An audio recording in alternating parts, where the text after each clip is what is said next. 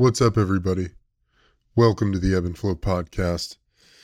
It's me, ex-NFLer turned yogi, Eben Britton.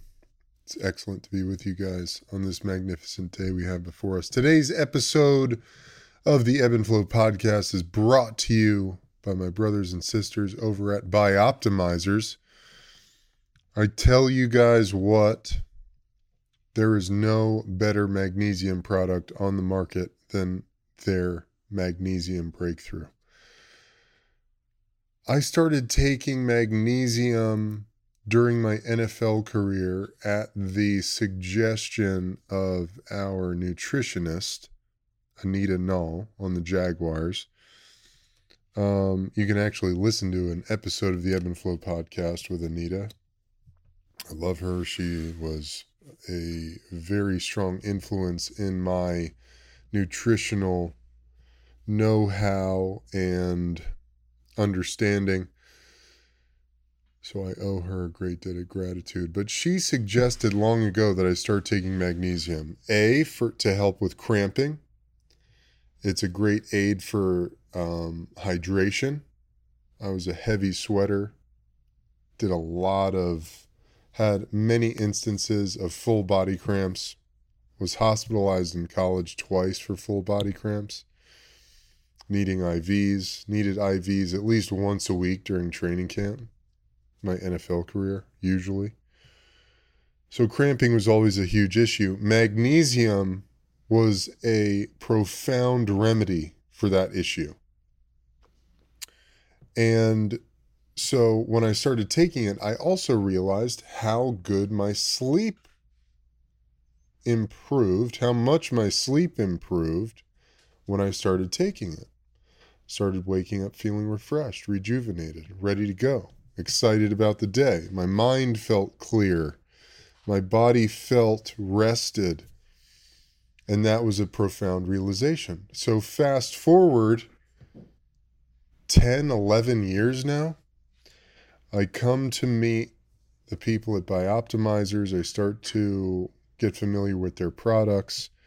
And I tell you what, their product, Magnesium Breakthrough, there's nothing like it. There's no other magnesium supplement on the market that combines 7 various forms of magnesium, which is important. So this is really a holistic blend of various types of magnesium. So it's hitting your body and your cells from different angles and giving you a more profound, more complex dose of that magnesium molecule.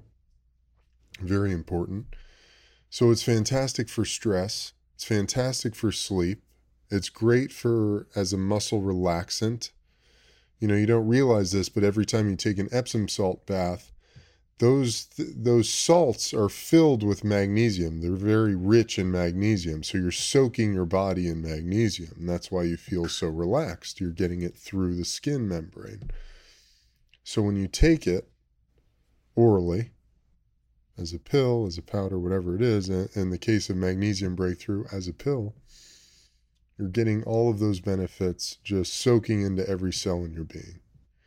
It's one of the most important molecules, minerals for your total health. It's responsible for over 200 or involved in over 200 processes in the human body. And it's just excellent stuff. I live by it. I take it all the time. Over 80% of the world's population, or at least the American population, is deficient in magnesium. Why do you think we have so much stress, so much fear response, so much poor sleep? Lack of magnesium is one of the issues, and it could be a remedy to that. So I highly recommend it. Click the link in the show notes, magbreakthrough.com/ebbandflow. Use code ebbandflow10 on checkout to get 10% off your next order. Highly recommend it. All right, enough of that. This episode is a really good one. It's something I'm super passionate about, and I'm fascinated by this topic. This is the science of happiness with Dr. Gillian Mandich. A fantastic conversation. We talk about the fundamentals of achieving a sustained state of contentment. What does that look like? Are we supposed to be happy all the time? I think that's one of the pitfalls of the Western material paradigm. I should feel good all the time. It's not really about that. The science of happiness is complex, it's deep. Dr. Gillian has great insight, great knowledge, and she shares that in this conversation. Stoked to share it with you guys. That's about it, y'all. Love to see you on Patreon. Join the Power Tribe. I am now offering Ebb and Flow coaching sessions. There are packages for one 1-hour session a month. That's on top of all the bonus content. Or you can pay for 2 1-hour coaching sessions. That's one-on-one with me to discuss whatever it is you would like. Upgrade your life, mental, physical, spiritual well-being, bounce ideas off of me. Whatever it is you're looking for, I'm here to be of service. And you can find that now on Patreon, as well as the monthly group sessions. This Sunday, July 11th at 12 p.m. Pacific, there will be a group yoga and breathwork session live on Zoom. That's about it, folks. Would love to see you guys there. All of that stuff is in the show notes and more. Lots of love. Enjoy this episode, and I'll see y'all on the flip side. Peace. You have unlocked the eternal link to internal source, the key of imagination, your admission, access to the enlightened dimension. A gateway at the junction of darkness and light, the place at which the chaos of our conditioned frame of mind give way to a life in constant flux, only to be mastered through vigilant discipline. Peaceful times may come, testing times may go. This is the Ebb and Flow.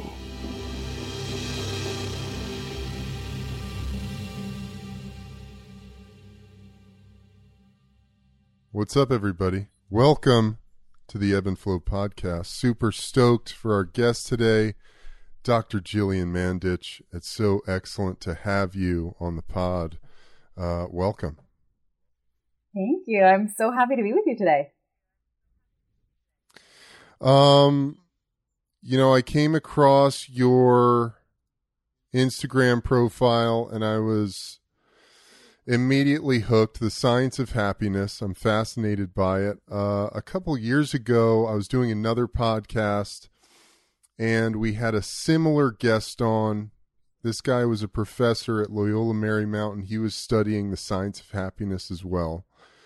And I feel like this podcast that I'm doing, the Ebb and Flow, it very frequently meanders into a cultural exploration because I feel like we're in this spiritual, emotional, mental crisis as in Western civilization in particular, whatever that means now. That might be the entire world. And I just feel like people are in dire need. People don't really have any clue. And I guess that's what I hope to dig in deep on today. What is the science of happiness? I know that's a big question, but let me tee you up here because I love this post that you had a little while ago. You believe there is no secret to happiness, but there is a science to it. Happiness is not a destination, it's a practice. Happiness is not something that we earn, it's something that we learn. The pursuit of happiness doesn't mean the goal is to be happy all the time. Oh my God. I mean, those are preach, lady. Well, a lot of what I've learned and how I even came to study happiness began as a personal pursuit. So I started reflecting on my life when I was in grad school. I used to actually study childhood obesity. So my master's degree is actually in child and youth health. And as I moved into my PhD, when I was doing a research study, I would have to use BMI, body mass index, as a cutoff for children to be included in my study. And as I'm sure you know, BMI is calculated with height and weight. And I started thinking, because, I mean, I'm sure you can agree, and anyone listening, that the number on a scale doesn't necessarily dictate health. It may be an indication, but maybe not, right? Like, you can be living in a larger body and be fully healthy, and you can not be living in a larger body and be unhealthy. So there's more to that conversation than just how much do you weigh, how tall are you? Let's figure out if I can help you. And so I went digging into the literature, looking at like, what else can I study? What else can I use in my research to go beyond weight, go beyond a number on a scale? And I was at Pilates one day, where like all good things happen, right? At Pilates. And the woman beside me mentioned, like, casually, that her sister studied sustainable happiness. And I said to her, I'm like, what's that? And she said, oh, well, why don't you go home and check it out? And so I did. And I'm such like a data nerd. So I went deep down the literature rabbit hole, looking and reading all about happiness. And to be fully honest, I went, I don't know how old it was, like 30 years of my life without ever realizing you could actually study happiness. I didn't actually even know it was a thing.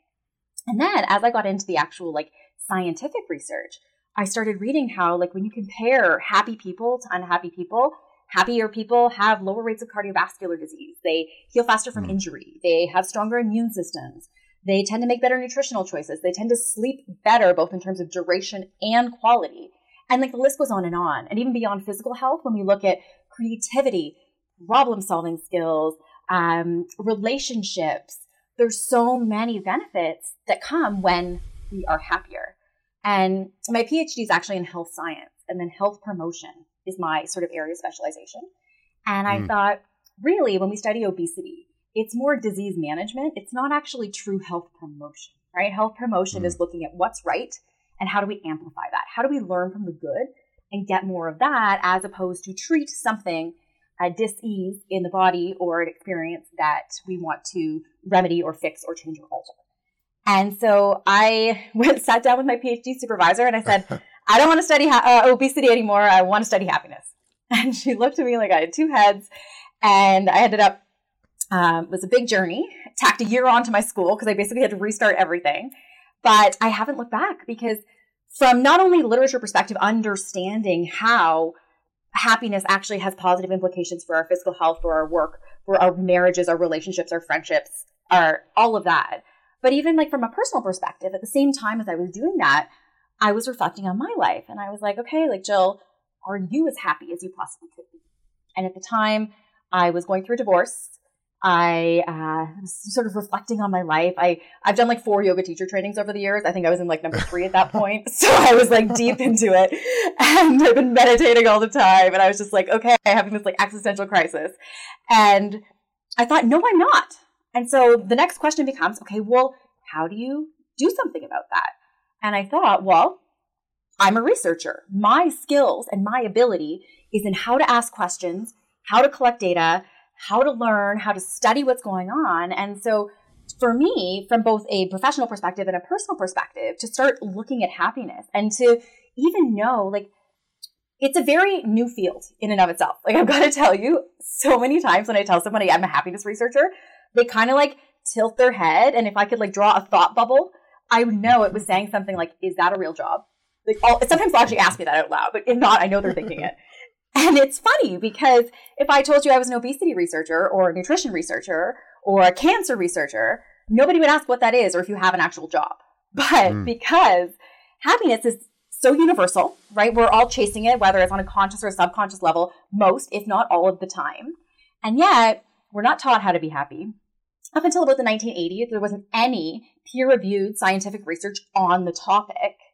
And so, yes, it's a new field. It's an emerging field. But really, when we look, we used to think that we had sort of a set point. So kind of like in a room, if you set your temperature in your room, and then it's like, okay, you know, we're a little bit hot, so we'll turn on the air, temperature go down, and then we're cold, so we'll turn it off, the temperature go up, but we kind of always stabilize to that temperature. People used to think that's how happiness worked. So something good would happen, and you get a boost and you'd be happier. And then as time goes by, you go back to your baseline, and then something challenging would happen, and then it would down. but eventually you go back up. And what we know now is that, yes, there's a genetic element to happiness, absolutely. There's also an environmental element, which I think we can all appreciate in this past year and whatever it's been in this pandemic. And then there's a third piece. And that third piece is significant and meaningful. And that third piece is the part that we have control over. It's our thoughts, our actions, and our behaviors. And what we do know now from the research is that when we focus on that piece of our happiness, not only can we temporarily boost our happiness, but we can actually sustain it at higher levels. So happiness is not just a question of you're born, a happy person or like an Eeyore type person. Each and every one of us, no matter how happy or unhappy we're feeling right now, have the capacity to, just like if you go into the gym and you exercise, or we can't go into gyms here in Toronto right now, but you go outside in your backyard and you swing a kettlebell or whatever. When you exercise, however that looks, you get stronger over time, right? And so happiness is kind of the same thing. It's like a muscle. So the more that you do things that make you happy, then what happens is over time you get stronger, you get happier. And so all of my work focuses on that piece of happiness. So I'm not focused on genetics because you can't really change your genetics, maybe gene expression a little bit, but very hard. Environment, I mean, you can change it, but difficult. But when we think about what's going on in our head, our thoughts, our actions, and then our behaviors, that's something in terms of what's amenable to change that we each and every one of us have this opportunity to do something about that. And to now know that when we do that, we can actually not only increase our happiness short term and the byproducts of that, like I talked about, like physical health and all these different things, but also we can build our happiness muscle, and it is possible. And I think now knowing that, it's so exciting because we have this opportunity to now go beyond that into, okay, well, how do we do that? What's next? A lot of introspection, a lot of that. And I just think I have the best job in the world. I love that.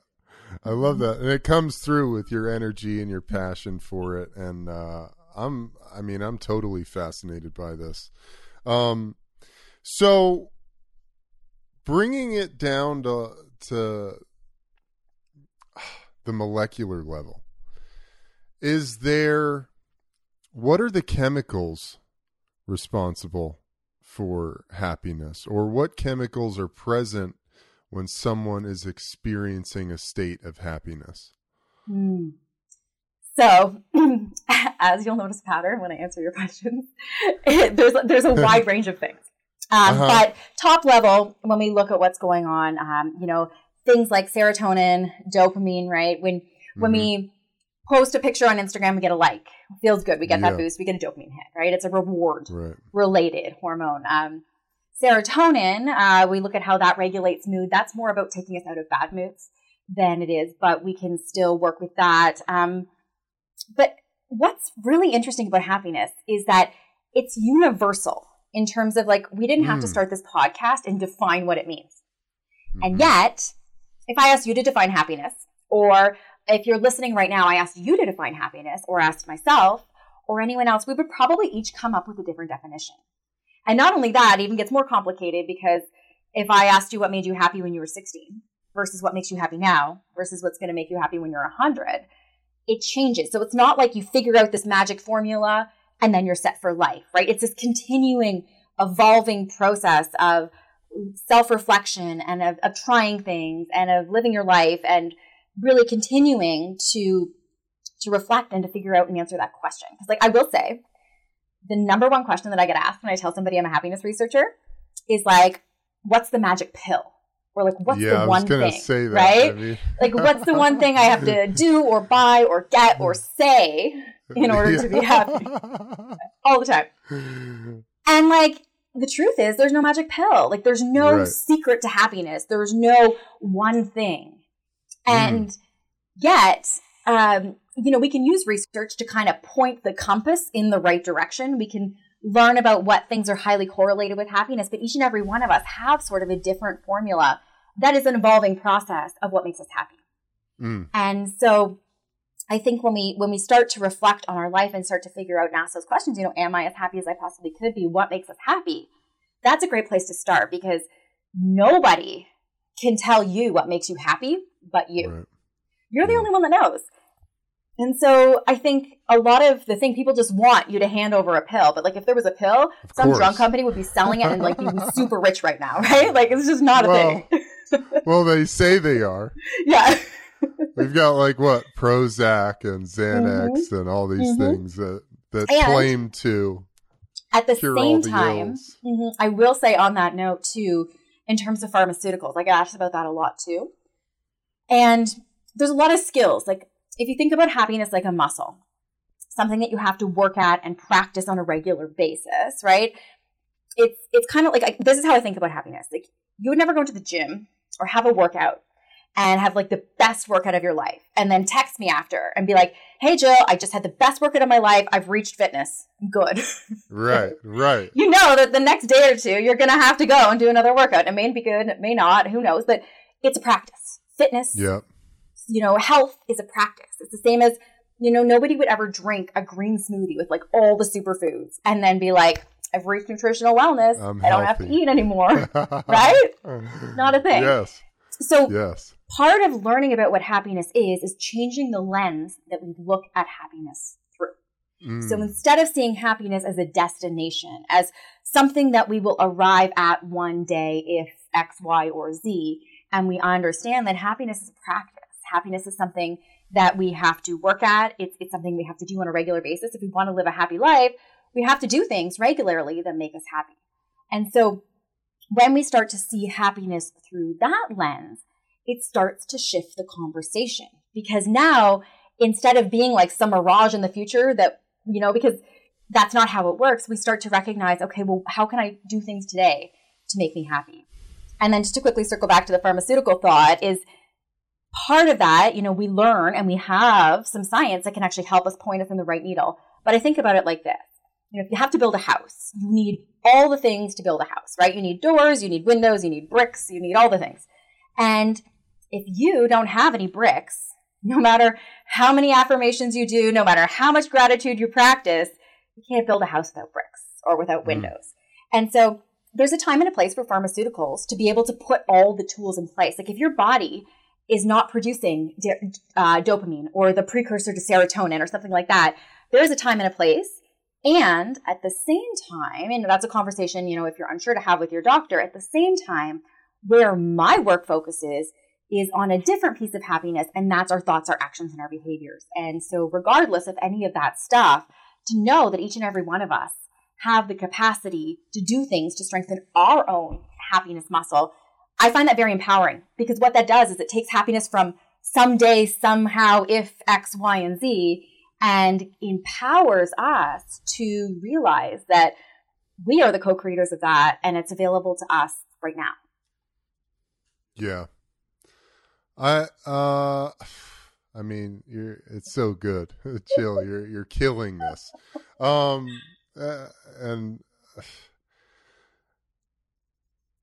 first of all, I'm curious, what is the actual, how prevalent is that someone literally doesn't produce dopamine? That's a hard question to answer. Because a lot of people don't ever go and get help. So the people that we see are not necessarily representative of that. And at the same time, I think a lot of people are having maybe a low level of depression. But at the same time, the question that often comes to my mind is, are you moving your body on a regular basis? We know how powerful movement is. Even like research shows that 10 minutes of walking, can have mood boosting effects that last beyond when you finish your walk. Are you sleeping or attempting to get good sleep? Like the basics, nutrition, right? Like what are you eating? How much are you drinking? Are you smoking? What drugs are you doing? Who are the people that you're surrounding? What does your environment look like?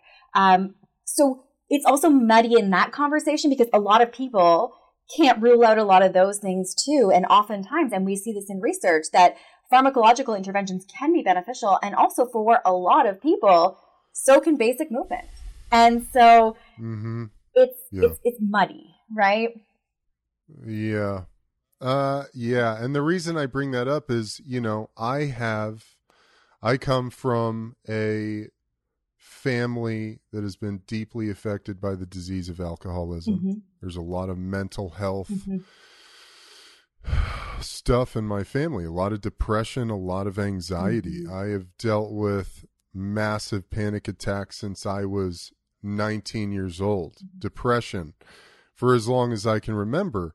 And I've taken every drug that is available, legal and non-legal, prescribed by a doctor and otherwise. Mm-hmm. I've done the Xanax. I've done the fucking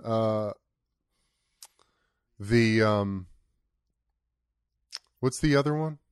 Klonopin, the fucking Ativan, all of those things. And honestly, not one of those pills, in my experience, did anything to put me in a better state than they found me. In fact, I went into a deeper hole because of those medications. And my remedy has always been movement. What am I eating?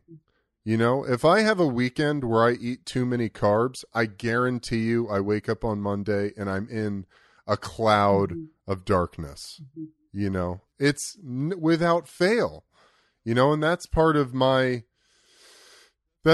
genetics, I suppose. That's my genetic makeup. So my food is like, it has to be super clean. I have to exercise every day. I know these things about myself. I have to meditate. I have to sweat. I have to, get out in the sunlight.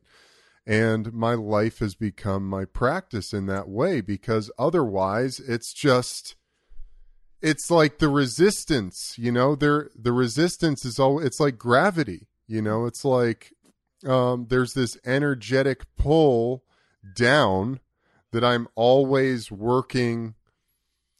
I won't say working against, because it is difficult. It's difficult and it is a challenge. You have to be active and you have to be engaged in your own health and well-being and your own happiness, Yeah.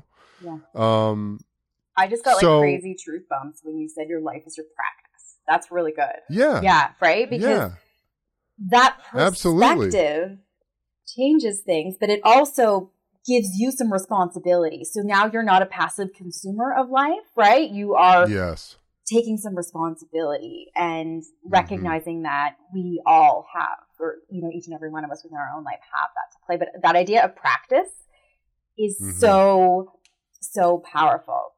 Do you want to know a fun fact? I'd love to. And I'm Canadian, so this is an American thing. So you'll like this.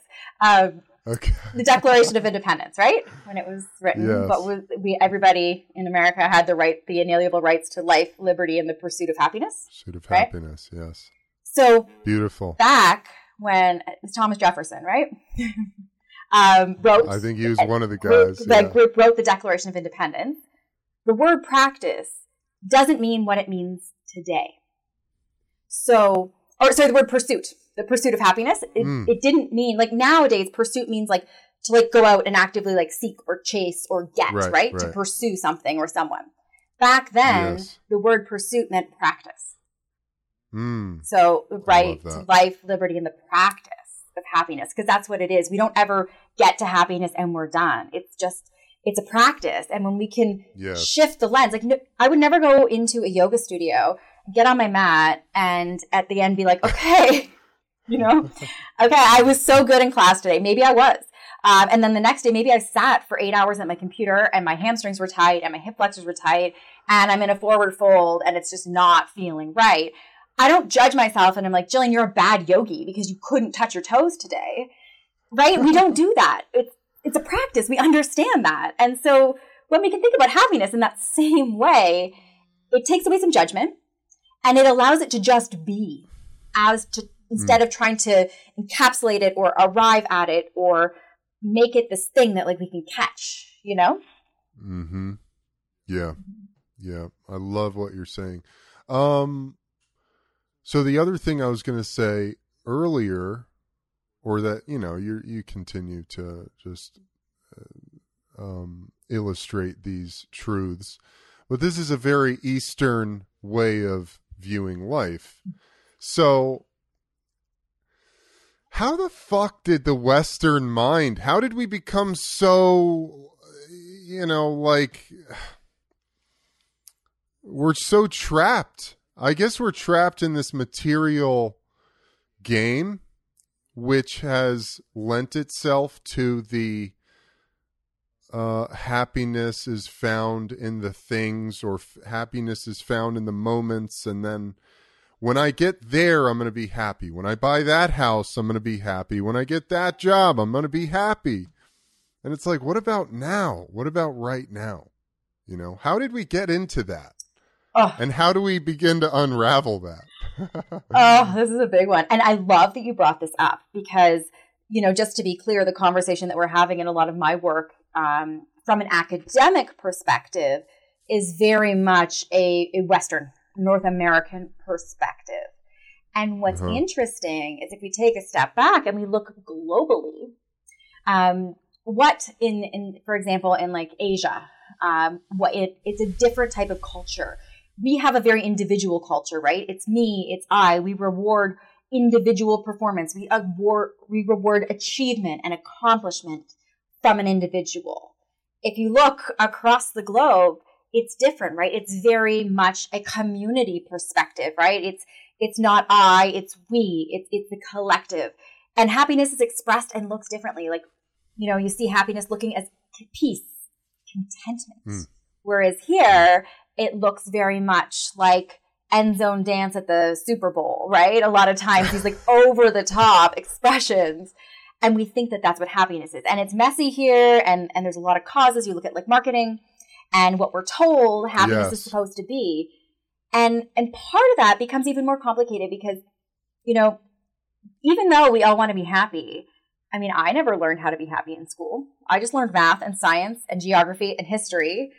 And so I wasn't taught. So if we're not taught, and I mean, back then we probably didn't even know to teach that. If we're not taught and then just sort of passively, we see marketing, we see movies, we see TV, and we think that that's happiness, then it starts to mud things in our mind. And so there's that piece. And that, like I said, there's that cultural dimension of it as well, where, you know, across the world, we see different cultures, different countries, different people defining happiness differently, expressing happiness differently, figuring out things that make them happy that are more individualized, focused, right? Me in North America, it makes me happy when I versus, you know, going across the pond and it's, you know, when we do this, or it's a community or a collective, or when I'm helping someone or that kind of thing. So, you know, it very much, a lot of what us in North America think about happiness comes from that perspective. And I think that if that's where we stop the conversation, then we are missing so much of that conversation. Yeah. That's very interesting. About the I versus we. I in illness. There's an I in illness and a we in wellness. Yeah, you got it. So, God, there's so much good stuff here. I'm just sort of settling into what question I want to ask next.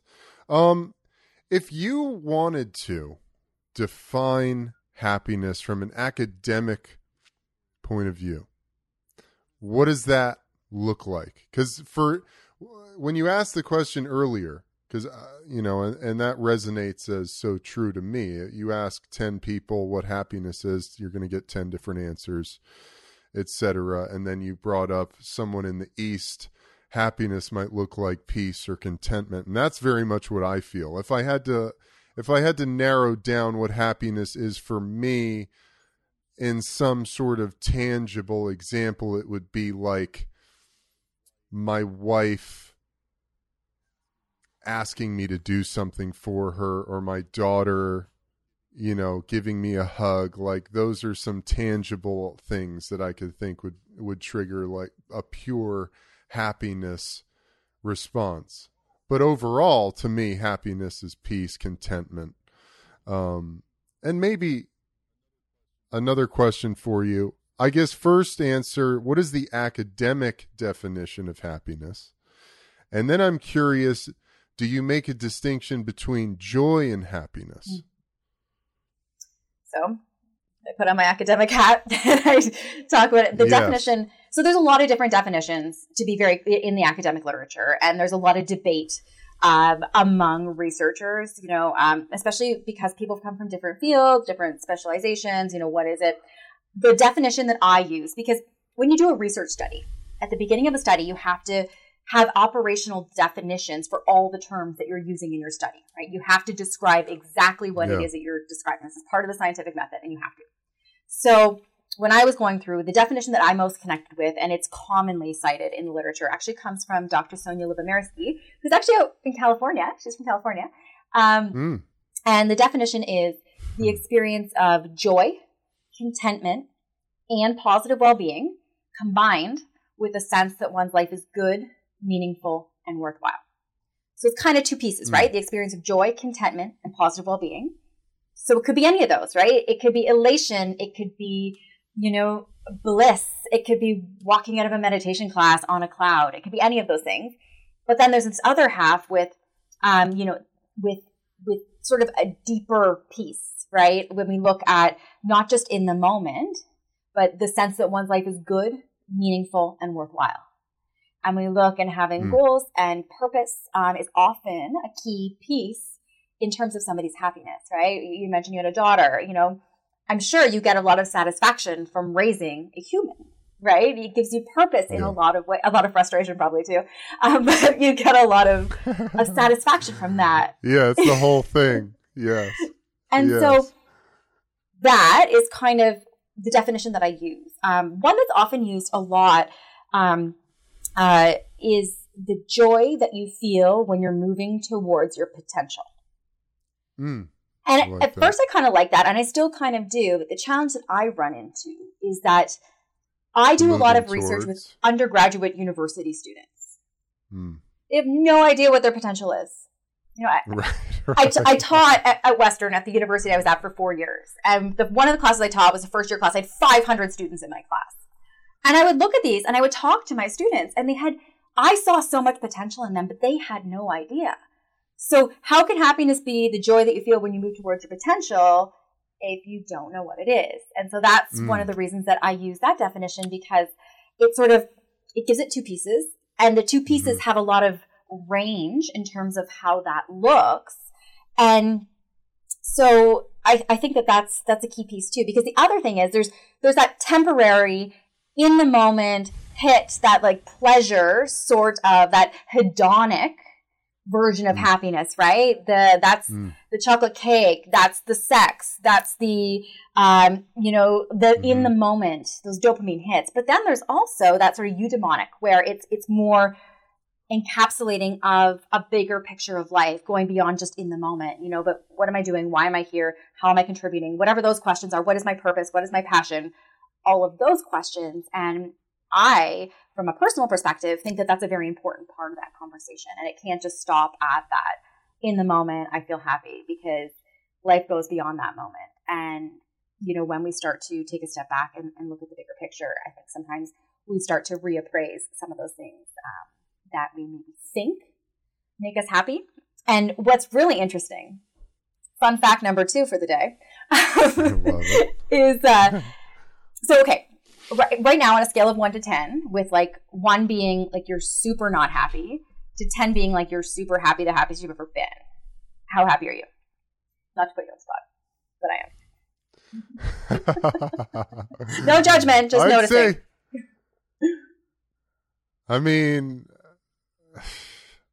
I'm 7.5, 8. Okay, cool.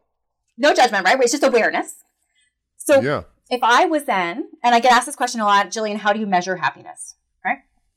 And so I will often use a lot of validated tools, like, for example, one called the Oxford Happiness Inventory, or the Subjective Happiness Scale. And so I'll take my fancy tool, which is a questionnaire with a whole bunch of questions, and then I'll score it after, and I'll get a number. And that's how we do it in research. And so the number, if I was to administer one of those questionnaires to you right now and to score you, chances are the number that I got would be pretty close to what you just told me. Because as humans, what we see from research is that we're actually pretty good at self-reporting our own happiness, at figuring out how happy we are. But what we also know from research is that we are not good at figuring out what it is that makes us happy. So we can figure out how happy we are, but we often think it's like the big shiny moments, right? It's the graduations, it's the birthday parties, it's the new house, it's the new car, it's the marriage, it's the divorce, whatever, those big moments. But what we know from research is that we think those things make us happy, but what actually adds up to a happy life is the sum of small joys throughout the day. It's a burst in the morning, a little boost here, a little boost there, that cumulatively adds up to a much happier life. And so along those lines, sort of the extrapolation of that thought, and this was actually something I was really surprised to learn, because when I first started studying happiness, we chatted about this earlier, from a personal perspective, I wanted to figure out how to be happy all the time. I was like, I don't like feeling anxious. I don't like feeling depressed. I don't like feeling stressed. So I'm a researcher. I want to figure out how to get rid of all those challenging emotions. And I just want to be happy all the time. So let's figure that out. And what I quickly learned is that the goal in life is not to be happy all the time. And, I'm a happiness researcher, and I'm not happy all the time. And I don't wish to be happy all the time. And I don't wish for you to be happy all the time. And for you listening, I don't wish for that, because in terms of healthy psychological functioning, we actually need the full palette of human emotions in terms of healthy psychological functioning. And so when we can start to understand that, and there's actually research, they call it like the dark side of happiness. And so those people that sort of put their blinders on and they say, I want to be happy all the time. That's their goal. Those people are actually less happy than other people. Yeah. And it's like, well, why is that? But it's because it's impossible to be happy all the time. So if you're setting that as your metric, as your ruler, you're never going to get there, because it's impossible. And so now every day you're falling short of your goal. And so you may actually be harder on yourself. So part of this is taking the pressure off of ourselves if we're not feeling happy. And it's really becomes then a matter of feeling whatever we're feeling it fully, not bottling it up, not muting it through, distracting ourselves with whatever it is, sex, drugs, or rock and roll, whatever we want to distract ourselves with. It's about feeling it fully. And then as we sort of start to grow our happiness muscle, right? Like I talked about, we practice things, we create those small bursts of joy over time. Our muscle gets stronger. And so what happens is our highs get higher and our lows get higher. So it's not a question of eliminating the lows. It's just that over time, as we get stronger, they get higher too. And we don't marinate in those challenging emotions for weeks or months or years. But sometimes some of those more challenging emotions, and I deliberately use that word to describe it, I don't say negative or positive. Because I don't think that emotions are necessarily negative or positive, right? Stress can be a good thing. Yes. Anxiety can be a good thing if you're doing something out of alignment or out of integrity, right? So it's not inherently that feelings are good or bad, but some of them are more challenging. But part of life is doing hard things.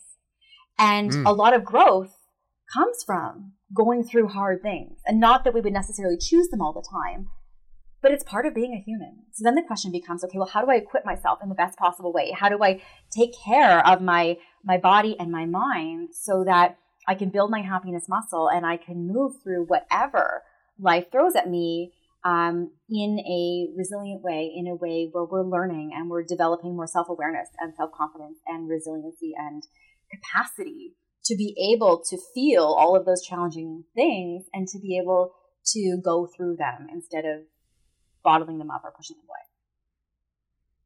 away. Oh, God.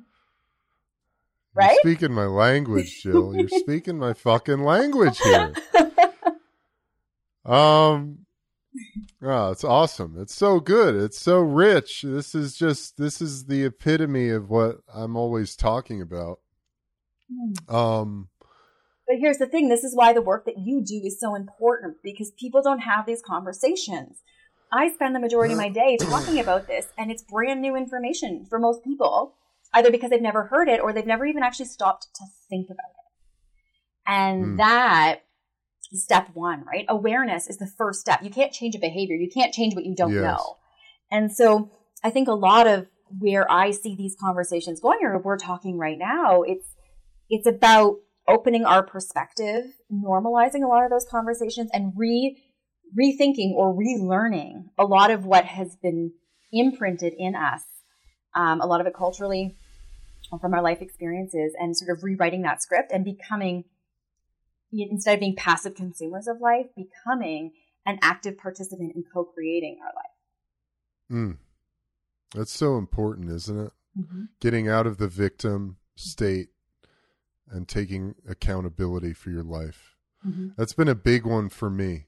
I shared this on a podcast that came out last week about this experience I had with my wife, where for the first time ever in my life and in our relationship, I expressed to her what I needed. And it was fucking like I wanted to throw up. And and it was a really heavy conversation we were having. I was really angry at her, and I wanted to be angry at her. Like, I wanted to hold on to, I'm right, you're wrong, I'm fucking angry at you, it's your fault. And then all of a sudden, like, I wanted to run out of the room. I wanted to fucking go anywhere else. And all of a sudden, I just started saying what I needed. And it was amazing for me learning this about myself, how difficult it was for me to express what I needed to my wife, to the person I'm most intimate with, or supposed to be the most intimate with in all my relationships of my life. And here I am for the first time ever expressing to her what I need. And I expressed it to her. She burst into tears. I'm in tears. We hugged, like the anger rushed away. And I realized through that experience that, I was living in this victim state. I was living in this state of victimhood because I was going, yeah, well, it's their fault. That's why I feel the way I do. And it really turned this thing for me. I was like, man, what if we stop thinking about all the external bullshit that's inhibiting us from doing or being whatever it is we think we're supposed to be doing or being? And what if we just get right to the bottom of, what do I need here? What do I want? And fucking do that. Focus on that. And that takes you out of this victimhood thing, which is so disempowering. And it puts you into this state of accountability and self-empowerment. And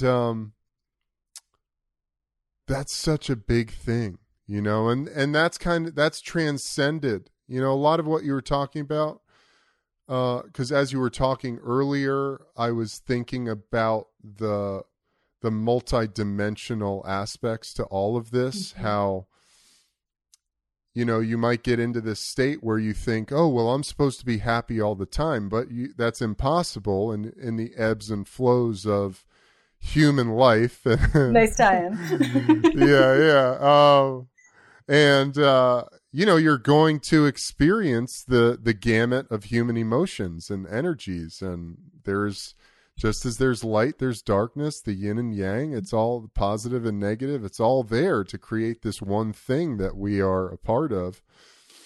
And I was thinking about how, that very deep level of that, where these things come up every day: anger, sadness, grief, anxiety, whatever it might be. And to not do the thing where you're disallowing yourself from having the experience of feeling whatever emotion it is that comes up, and just allowing yourself to be in that. That's been so powerful for me in my practice of, because when we talk about happiness, I think from a Western standpoint, you think happiness is like this golden orb of human experience that's kind of somewhere out there on the horizon. Mm-hmm. But to me, when I've, in my, over the course of my life, becoming a heavy meditator and all the breath work, and, I'm a yogi. I've been one since I was like 11 or something, when my mom started dragging my brother to yoga classes. And I just, inherently fell in love with it because it made sense and it put me in deep touch with myself. And that's always been a savior for me. It's like, oh, man, everything that comes up, everything is a lesson. Like everything is a messenger, you know? And no matter what it is, shame, guilt, sadness, anger. I deal with a lot of anger. I think it's lineage stuff. It's my parents. It's, you know, being a large man, you know, who's filled with testosterone and all kinds of things, and past lives as warrior, you know, all the stuff. Like, it's so multidimensional. I deal with a lot of anger. But what I've realized is it's such a powerful teacher, you know, because now I don't have to be sucked into the anger, and I can go, wow, what is this? What do I get to learn about myself through this experience of having this thing come up, you know? And I think what you said is how it begins to be unraveled. It's the bringing awareness to it. You know, you shine the light on the thing in the dark room, and now we all know where it is and what it is, and now we can do something about it. Yeah. It's like Joseph Campbell, right? The cave you fear to enter holds a treasure that you seek, right? I love that. I love that. Yeah. And I love what you were just sharing, because we don't have these conversations day to day, and you're modeling what you're going through. But it's like, you know, the Marianne Williamson quote, like, right, our deepest fear is not that we're inadequate, but as we let our light shine, we unconsciously give other people permission to do the same. And I think part of the work right now for each and every one of us is to go into those places, to do the work, is to not see anger as a bad thing, but everything that we're doing is signals. Like, emotions aren't inherently good or bad, they're signals. Something's going great, we've got work to do, we need to face something, we're ignoring something, we're not fully expressing, whatever it is, that's what they are. They're messengers, they're messages, they're signals. They're not good or bad. And so when we can start to show up and to be honest and vulnerable and to be in that and say, okay, I'm feeling anger right now, but instead of judging ourselves for it, or instead of letting it control us or us control it, allowing it to be. And to unpack that, right? Like, where is that coming from? What am I feeling? Do you have a dog? Yeah, sorry, I have two. What kind? That was Luna. She's the German Shepherd Husky. Oh, I grew up with a Shepherd Husky. Kita. Oh, I love that. Yeah, she's beautiful. She's an angel, and she's the protector of the house. And then there's Bear, who's at my feet. He's a German Shepherd Malamute mix, and he's massive. Oh, that's amazing. And he could care less if somebody's approaching the house. It's hilarious. So yeah, sorry about that. No, but yes. Amazing. Yes. Pets are good for happiness. Oh yeah, big time. Yeah, right. Big time. Absolutely. Well, I wanted to hit something. There's it's all so good, honestly. But last night, I was watching a Dateline. I love murder mysteries. I don't know. It's one of my vices, I guess. I'm super interested in human behavior. And this episode was about this prison break, and basically this woman who was like lifetime well-to-do, like family woman, housewife, mom, actually like a former teacher, and then like just like a community gold star person. She started this, actually a dog training program at a prison. Okay. So she ends up falling in love with an inmate.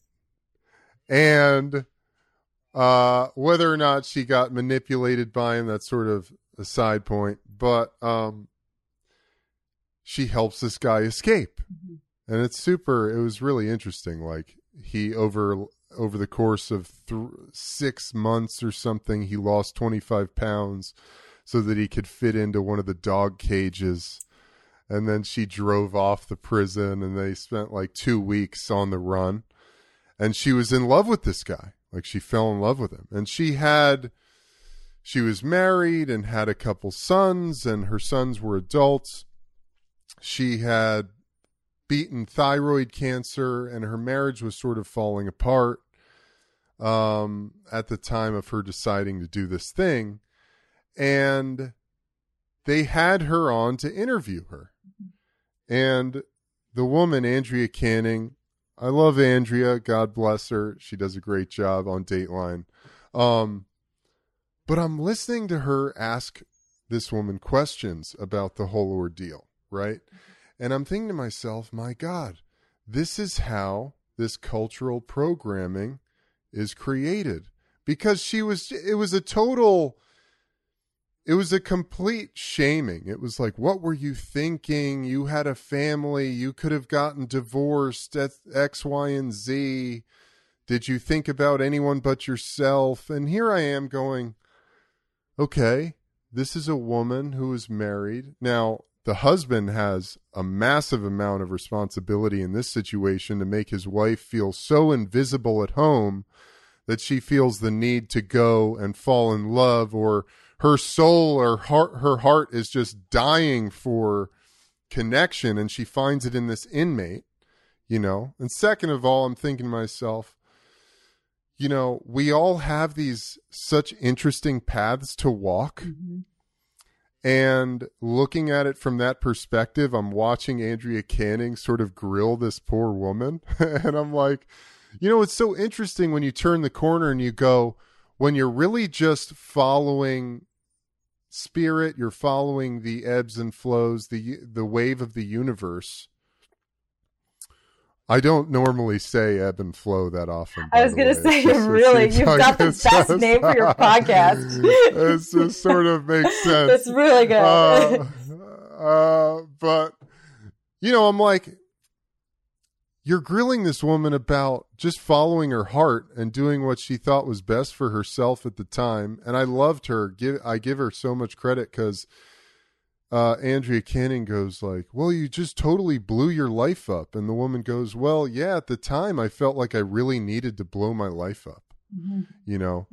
And I was thinking to myself, just through this whole thing, it was such a good example of the cultural conundrum of how our language affects the way we view the world. And, it was like this woman was dying for connection. She was dying for adventure, excitement, energy in her life. And she did the thing that she felt was best for her in the moment. Yeah, it's super extreme. I'm not saying like, go rescue a prison inmate who's in there for life for murdering somebody, obviously. But, it was just a fascinating look at, wow, look at how on a, massively distributed television show. And this is across the board. Yeah. Like you said, it's in all advertising. Yeah. It's in literally every single thing we watch. Mm-hmm. And because it was just being painted as so much negatives, and I'm going, I don't see any negatives. I just see a person living their life to the best of their ability. And there was a lot of external things that forced her, sort of funneled her into this situation. And yet here we are with our cultural lens. We like to just, grill people. We like to put people down. We like to say how this is right and wrong, and that's such in regards to bringing it back to this conversation, that's such the antithesis of sustained happiness, isn't it? Yeah, mic drop. No, it's true. Like, yes, because so often, and I think we don't even necessarily realize that we're doing it a lot, because I do feel like part of the work right now is to wake up instead of being robots, right? That's sort of going through the motions of life as opposed to being an active participant in your life. But then we live in our little bubble and we project what our ideal is onto somebody else, which one, do we even stop to question if that's right?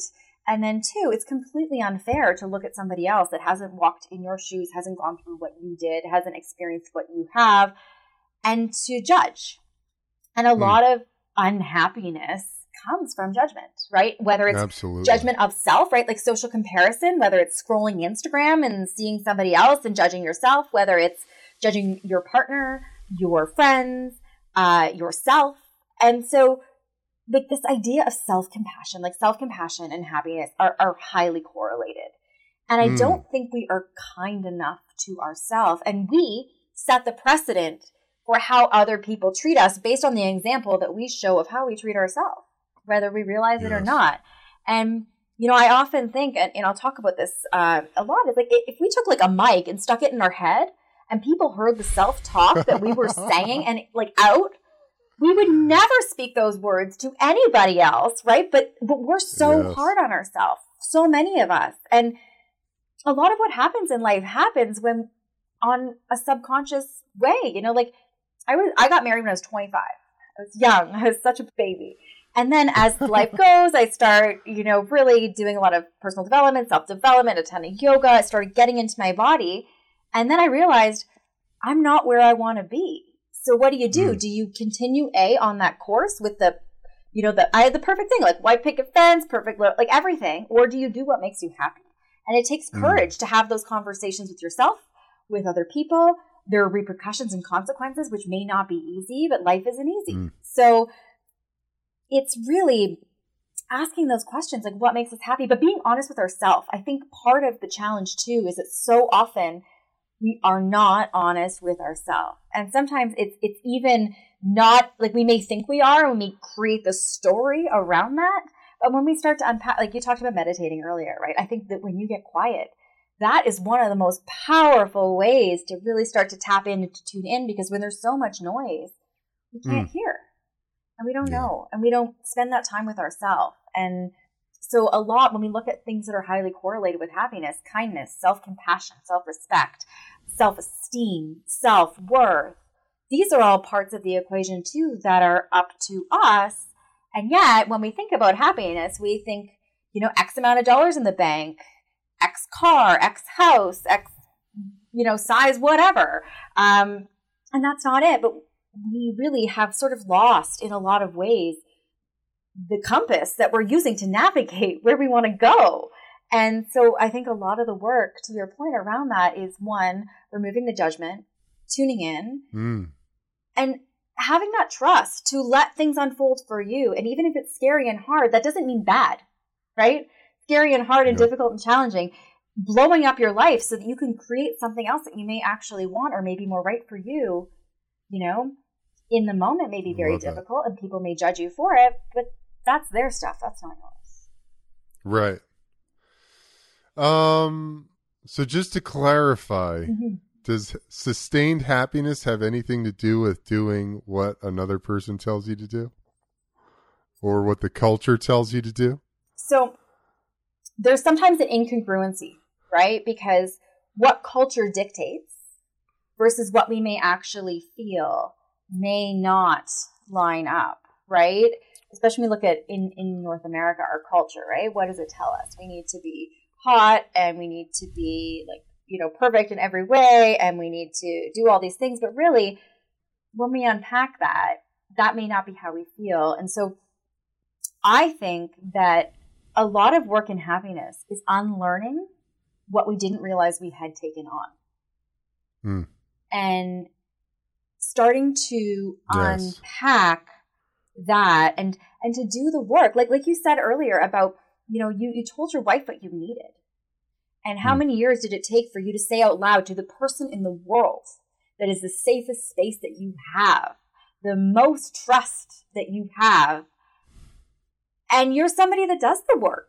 And so, right? You know what I mean? So like, oh, we all need to take a big exhale and just have some like compassion for ourselves, that it's a journey and it's an iteration and there's layers, right? And I think one of the best things we can do is treat ourselves the best way we know how right now, because we model that for other people.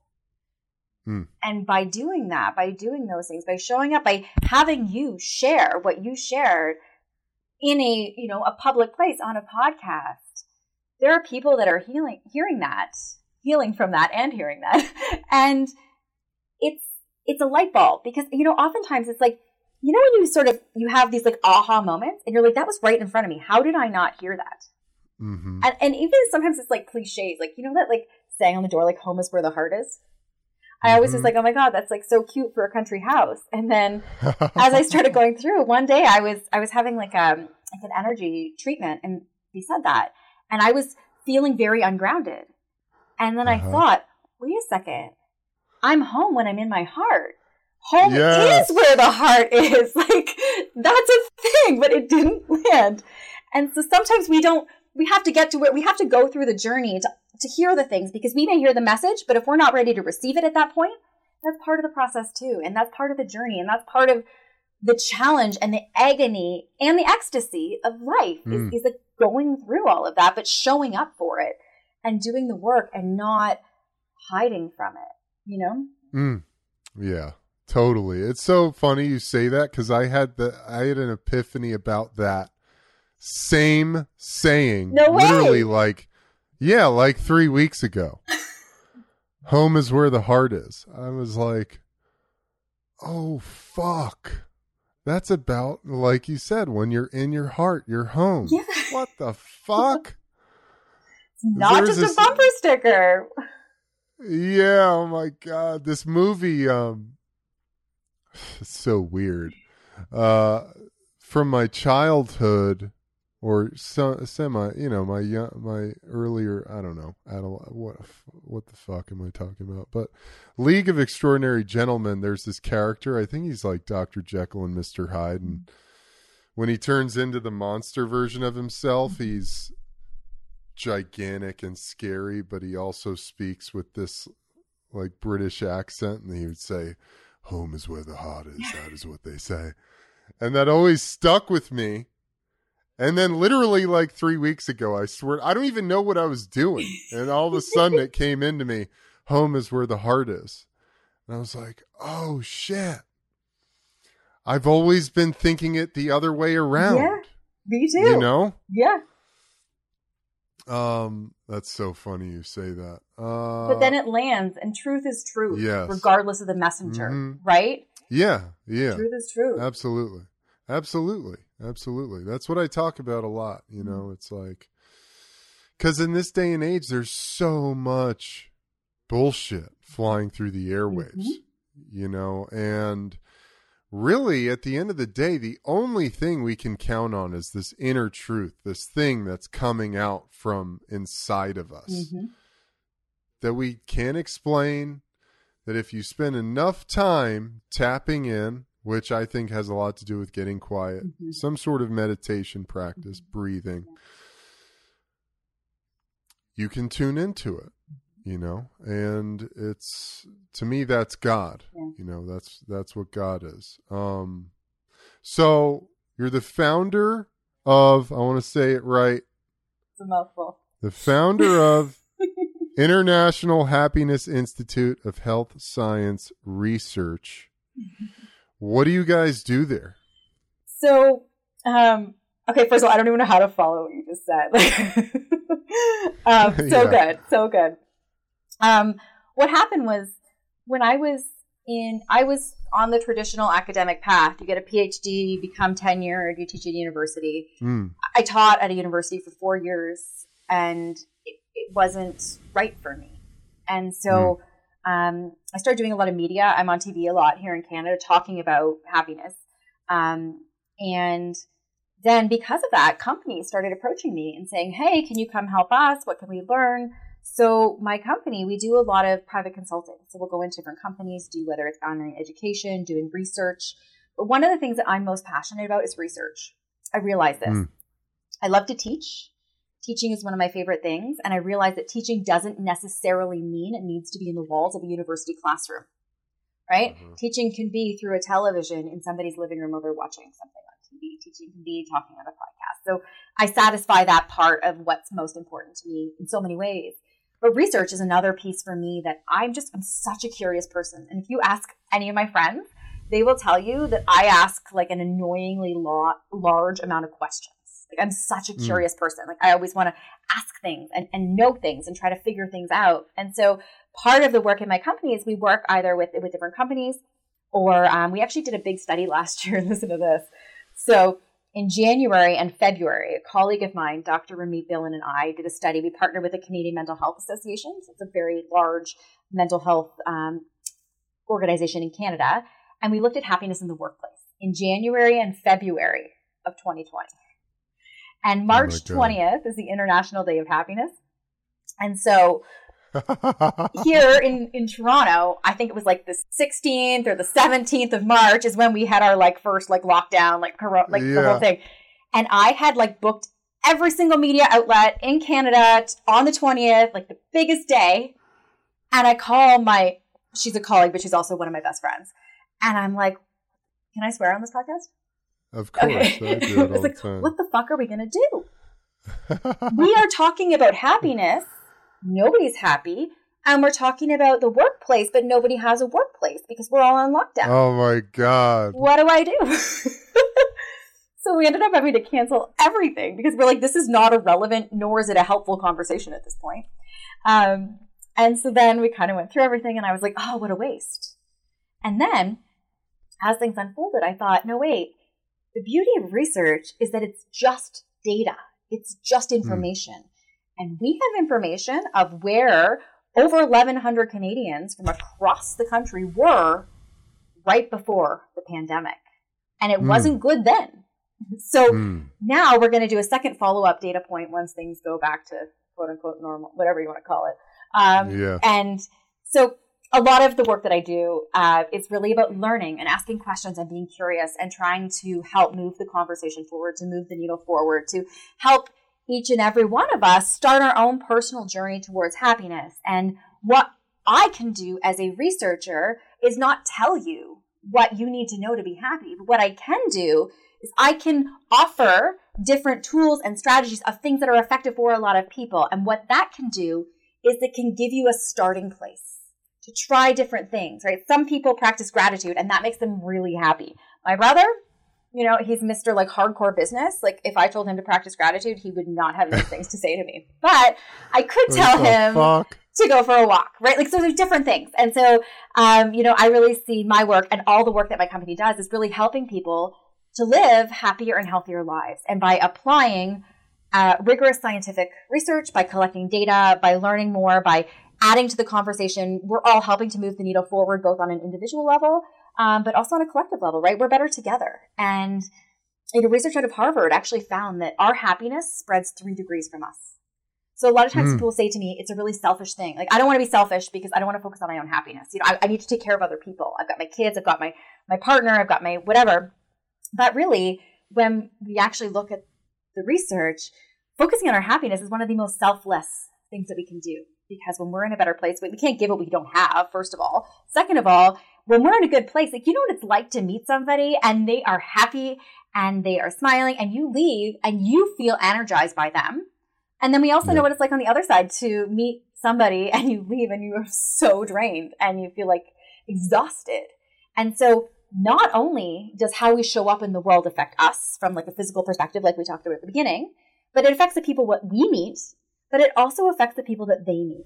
And I think right now, especially when we have so much going on in the world that, you know, is going on, one of the things that I keep asking myself is, okay, well, how do I show up? Because I can't change a lot of what's going on, but I can focus on myself. And when I focus on my happiness, when I do those things, I'm modeling that for other people. And I'm also touching the people that I meet and the people that they meet. And the ripple of that, the halo of that, the butterfly effect of that, whatever you want to call it, it may seem, you know, very trivial or fluffy.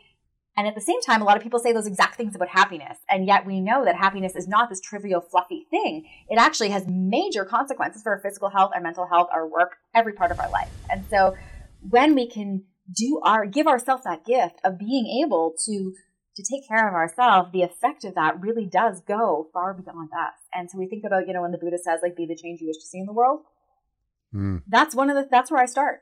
You know, you start with yourself, right? It starts with you and it spreads. And so that's kind of a really long-winded answer of saying what we do is we take research and we help people so that they can do that in their life. No, it's awesome. It's so good. I believe that 1,000%. I've seen it myself, what you said. I mean, the ripple effect of your energy goes far beyond what you could possibly even imagine, you know? And I love that. And I think it's so true. I see it more and more all the time. Mm-hmm. It's like, Eb, yeah, it looks like shit out there, but hey, I've still got a lot of inner work to do here. Mm-hmm. And the better I can make myself, the more empowered, the more light, the more functioning from a high vibration I can be, that's going to do wonders in the world. That's going to do the thing that you're hoping is going to happen. So I love that. I think it's awesome what you're doing. I'm so... Ditto. Right back at you. Thank you. I'm super grateful to have spent this time with you. So I would love to have you on again to talk more about this. We could talk for a really long time. Yeah, I know. We could talk. We could just talk and talk. I'm sure. Why don't you let everybody know where they can find you and all of that good stuff? Sure. So my website is actually a really good hub. It has links to all the things, and it's just my name. So it's Gillian Mandich, and it's Gillian with a G. So GillianMandich.com. My social on all the socials except for TikTok, I haven't gone there yet, is at Gillian Mandich. So that's where I live. Amazing. I'll have all that in the show notes for sure. Dr. Jill, thank you so much for your time, your energy, your wisdom, your insight. It's awesome. I think I got a lot out of it. I hope everybody got as much out of it as I did. All right, y'all. Thank you so much, Dr. Jill. Hold on a second. Don't go anywhere. That's about it. All right, everybody. Thank you so much, as always, for listening and supporting me in this podcast. Till next time, I'll see you guys on the flip side. Peace.